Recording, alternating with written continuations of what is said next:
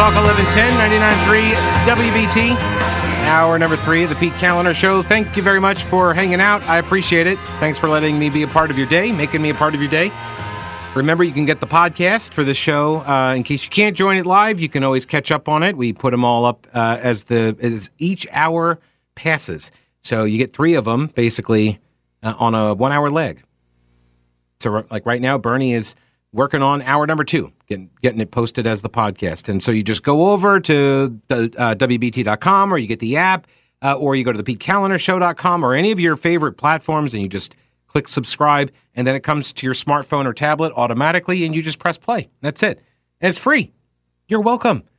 704-570-1110 and 1-800-WBT-1110. So in the last hour, we're going over the Kevin McCarthy's blocking of Adam Schiff and Eric Swalwell from the House Intelligence Committee, and I think it's perfectly reasonable. And I think it is the proper thing to do, considering their behavior and the risk that they present. And I did mention that because I got a message from on Twitter that suggested that maybe this guy, George Santos, which the Democrats are, and this is, by the way, this is their play. They think that they're going to use the Schiff and Swalwell blocking because they didn't have to nominate those 2 guys to the Intel Committee. They didn't have to do that. Hakeem Jeffries, leader of the Democrats in the House, he could have just put up 2 other Democrats. There are all these other Democrats that would love to be on House Intelligence, and they didn't. They got passed over, knowing that Schiff and Swalwell were going to get blocked because McCarthy told them, don't give me those names. They're not going to get on it because they present unique risks. And so Hakeem Jeffries picks the fight. Why? Why pick this fight?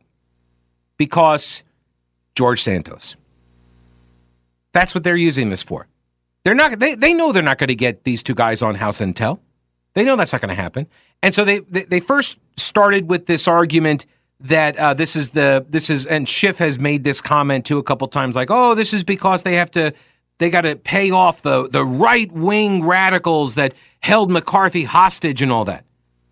I really don't have any doubt that McCarthy would have tried to block one or both of these guys from House Intel. I don't know if that was a huge cave to the 20 holdouts during the House Speaker fight. I don't think that's the case. I think McCarthy could have been persuaded if he wasn't already of a like mind.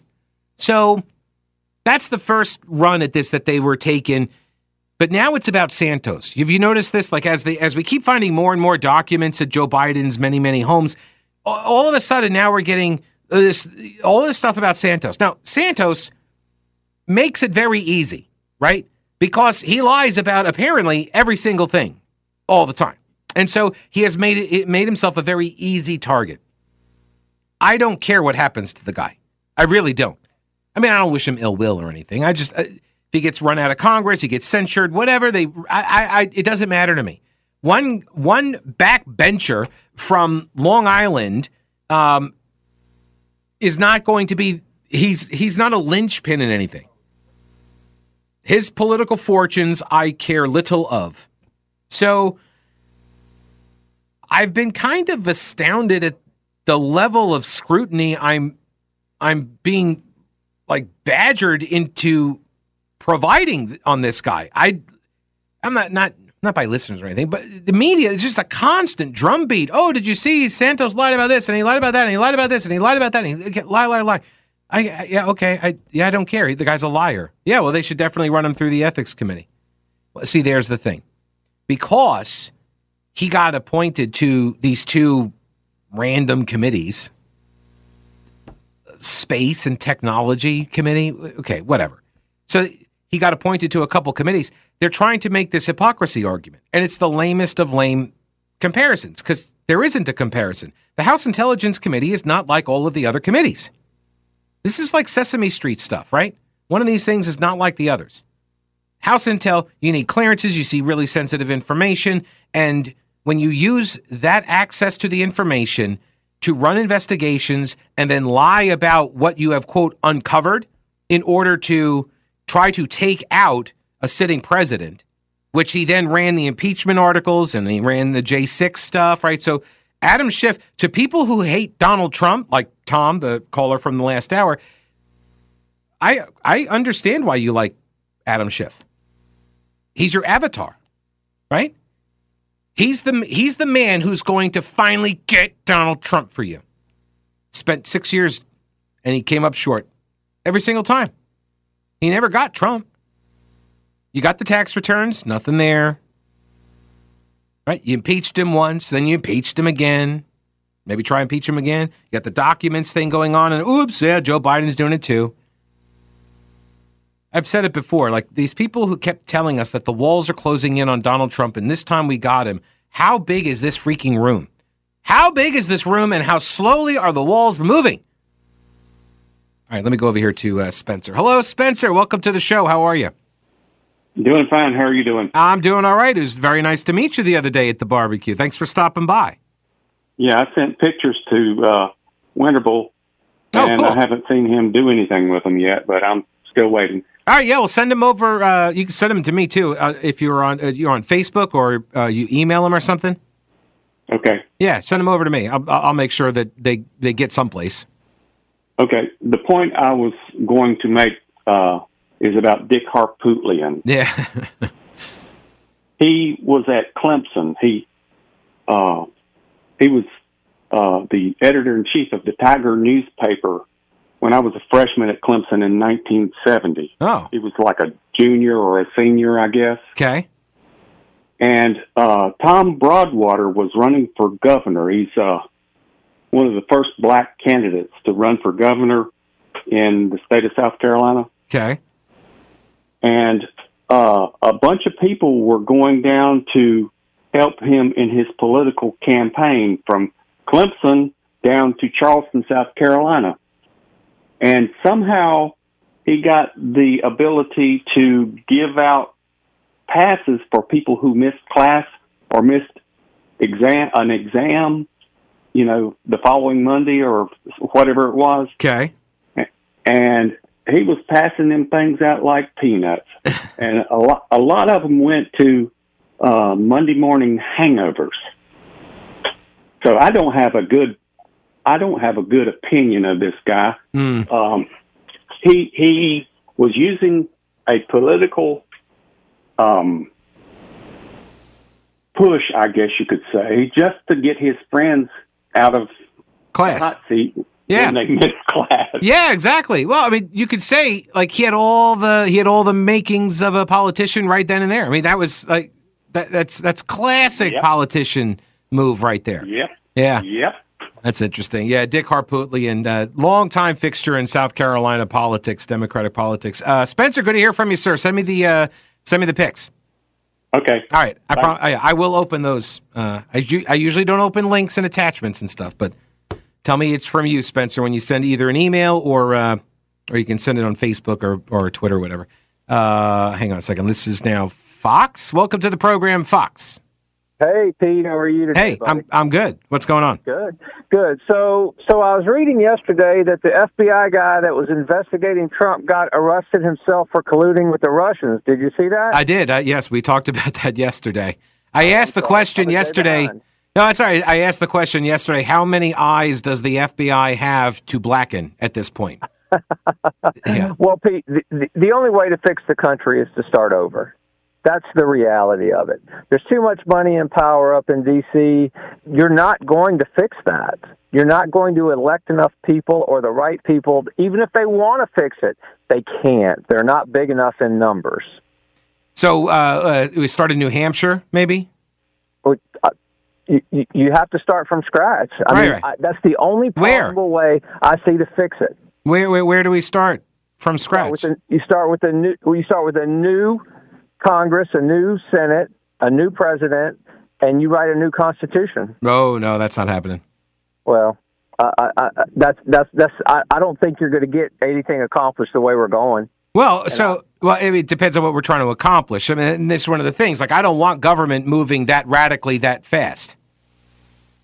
Well, we're going to have smaller government if we're going to fix it. Oh, see, I don't think that actually is the result. I think what we get is a lot of bloodshed and then a really big government and tyranny. I think that's the way, because I don't think there are enough people that could write a better constitution than what we have right now.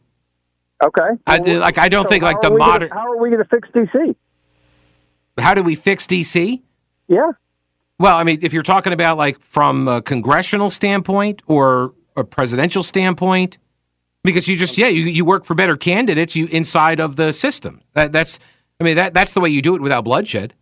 Are you advocating bloodshed? I don't want any bloodshed. Well, that's what's going to happen because what you're talking about is overthrowing the country. When you say you need a new constitution, that is an overthrowing of the country. You don't have to overthrow the country violently. You can do it peacefully. Do you think? But you just got through. No, you just got through saying that the people. It's so far gone. It's so bad. It's all the power and corruption up there. You think that those people just give up their power and control without violence? No, you get a group of people to go in and get the American people to rally behind them.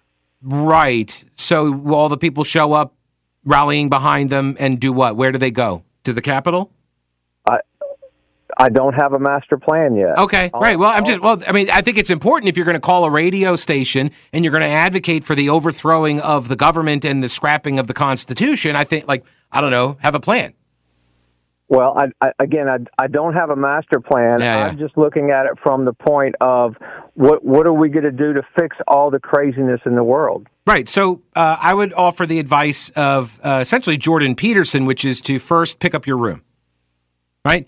Rather than focus on D.C., why not start with something you can fix, something that is under your control, totally within your power to improve? And that's where you start local. Do you have an HOA? Do you have a city council? Do you have a county commission? Do you have a political party you want to help out? That's how you start affecting change, is in the local or civic organization, nonprofit groups. Volunteer and commit to serve your community to try to improve it in the form of better governance, right? Because if good people don't get involved, then the bad people just run amok. So that's what I always advocate. It seems that's all we have is the bad people. No, I disagree. No, I disagree. They are our representatives. There are bad people up there, and there are good people. They are our representatives. There are crazy people, and there are slimy ones. Yeah, they are our representatives. Fox, I appreciate the call. I got to run.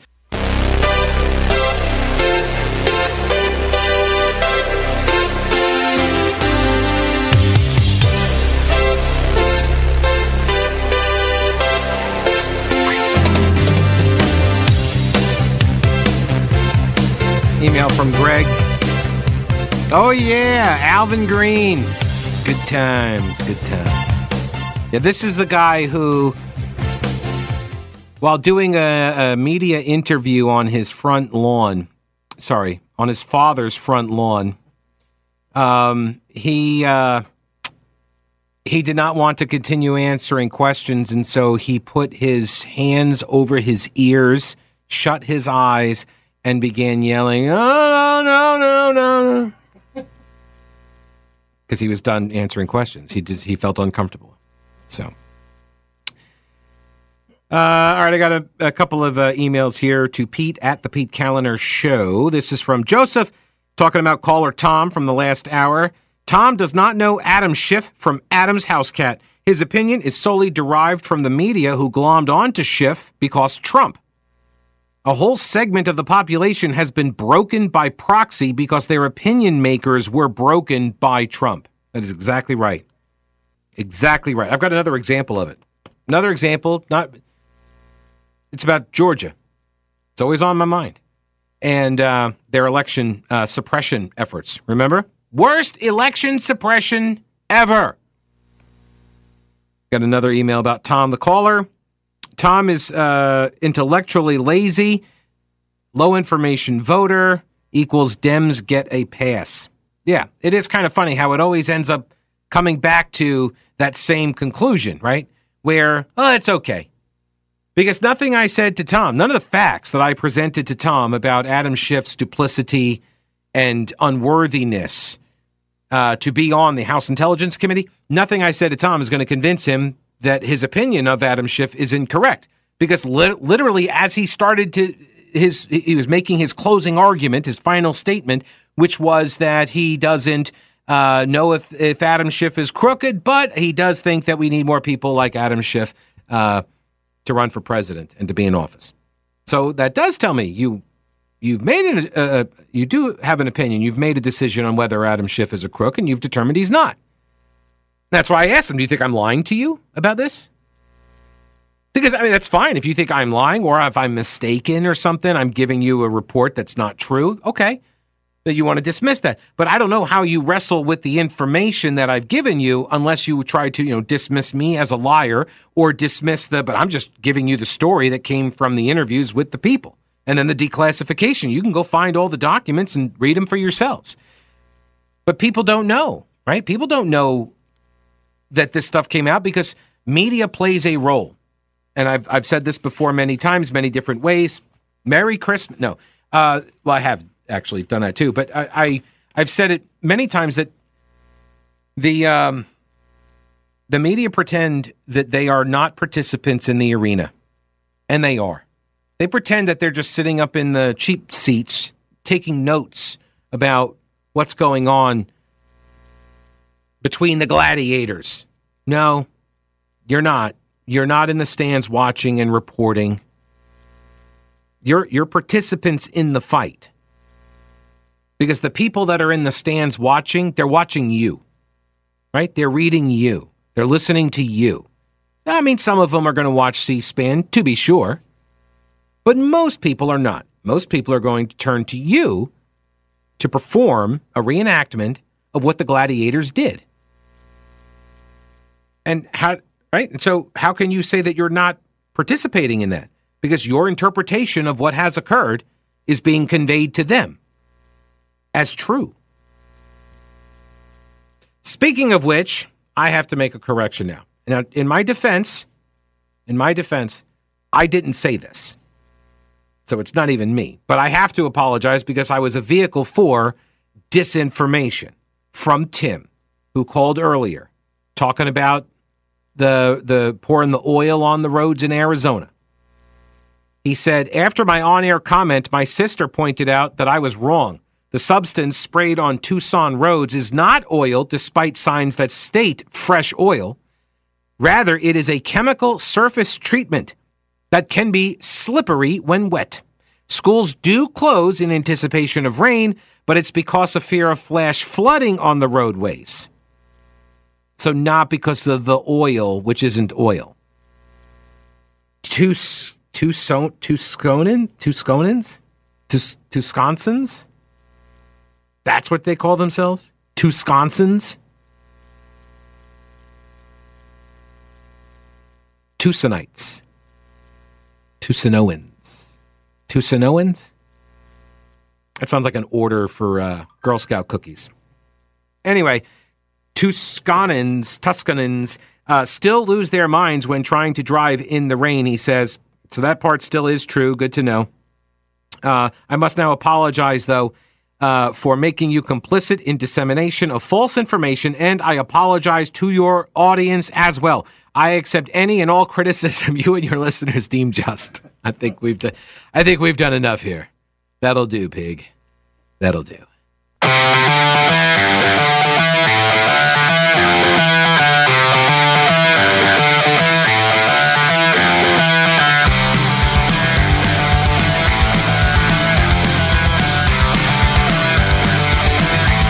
Alrighty, so you remember when Georgia passed some election integrity measures, and then a bunch of people got really, really mad, and they canceled a baseball game or something?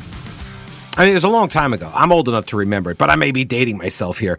So they passed these laws. This would have been Senate Bill 202, and they just ran an election under these rules, which were Jim Crow 2.0. Or was that 2.0? Or I thought 2.0 was here. Didn't we have 2.0? We had a 2.0. Are they on 3 now? Or are we going like 2.2? Are we doing 2.6? I really need a guide on this. Anyway, an independent post-election poll conducted by UGA, University of Georgia, takes a look at people's feelings about the election and how it was administered. Do they think their votes counted? Right. So here are the big takeaways, the top line takeaways. Number one, more than 90% of voters feel that they were suppressed. No, I'm kidding. 90% of voters feel it was easy to cast their ballot. More than 90%. That's pretty good. They said it was easy. 3/4 of voters waited less than 10 minutes to vote. 3/4 of voters. So it didn't cause the long lines. 3/4 of the voters waited less than 10 minutes. And 95% of voters had excellent or good voting experiences. Again, 95% excellent or good voting experiences. So Governor Brian Kemp put out a press release.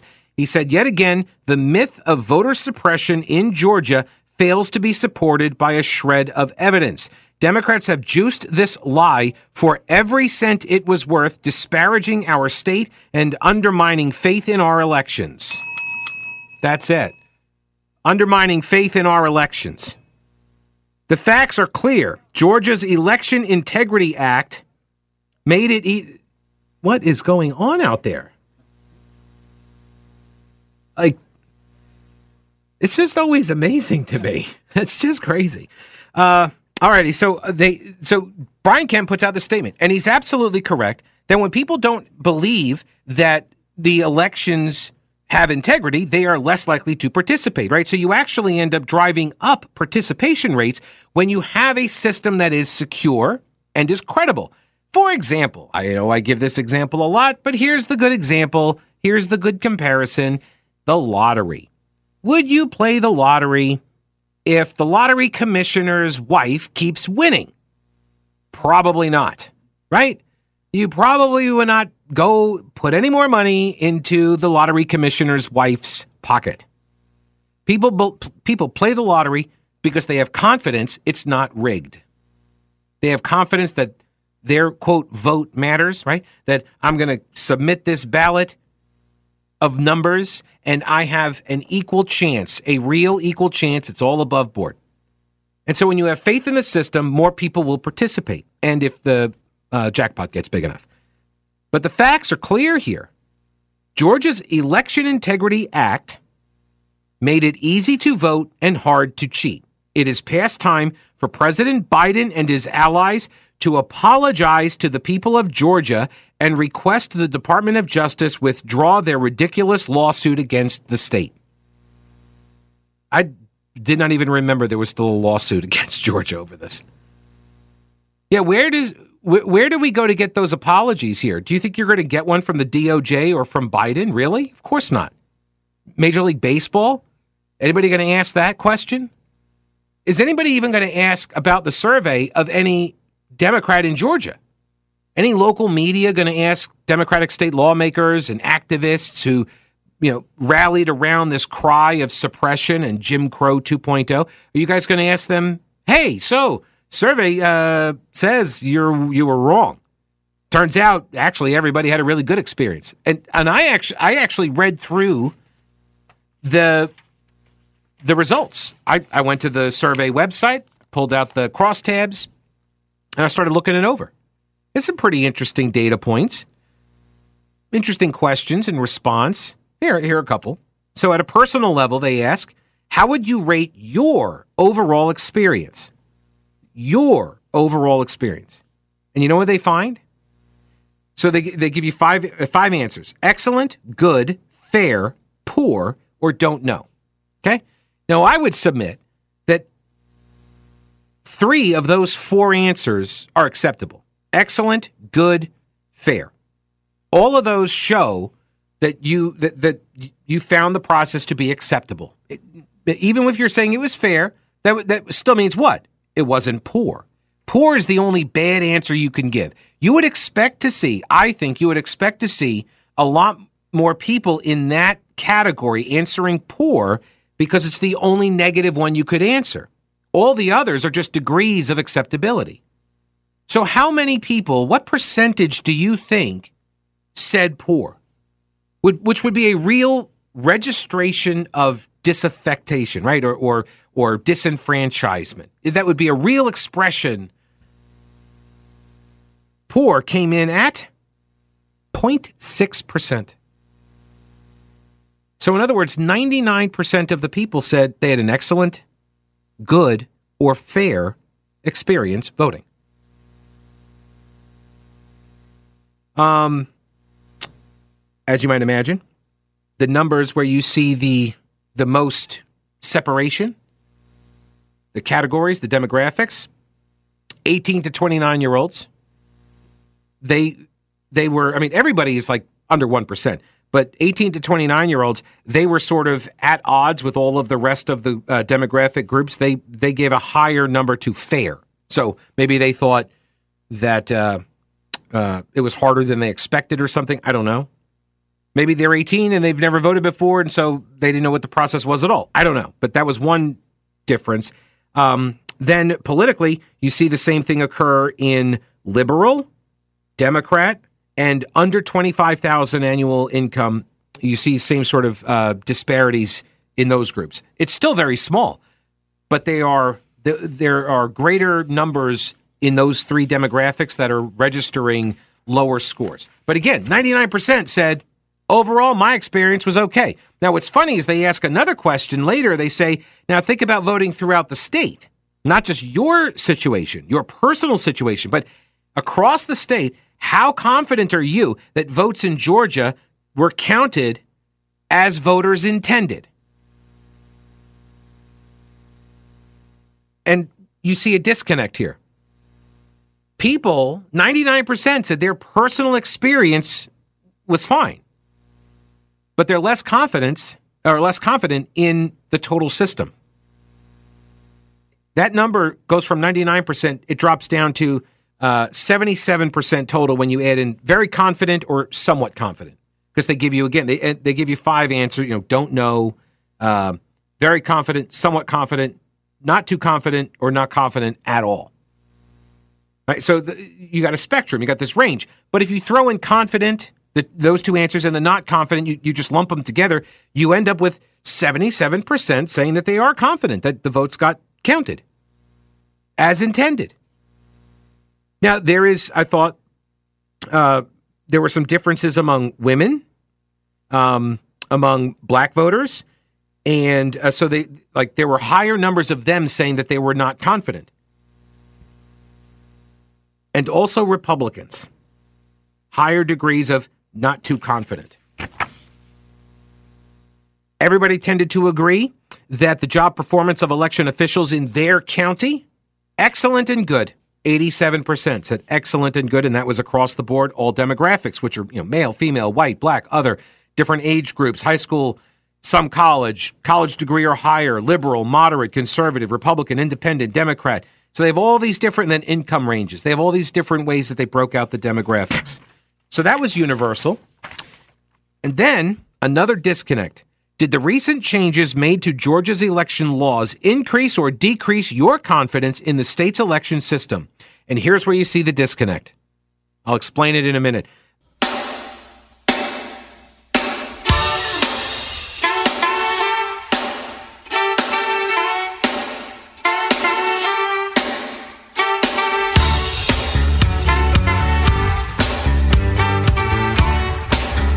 Dave Matthews. News Talk 1110, 99.3 WBT.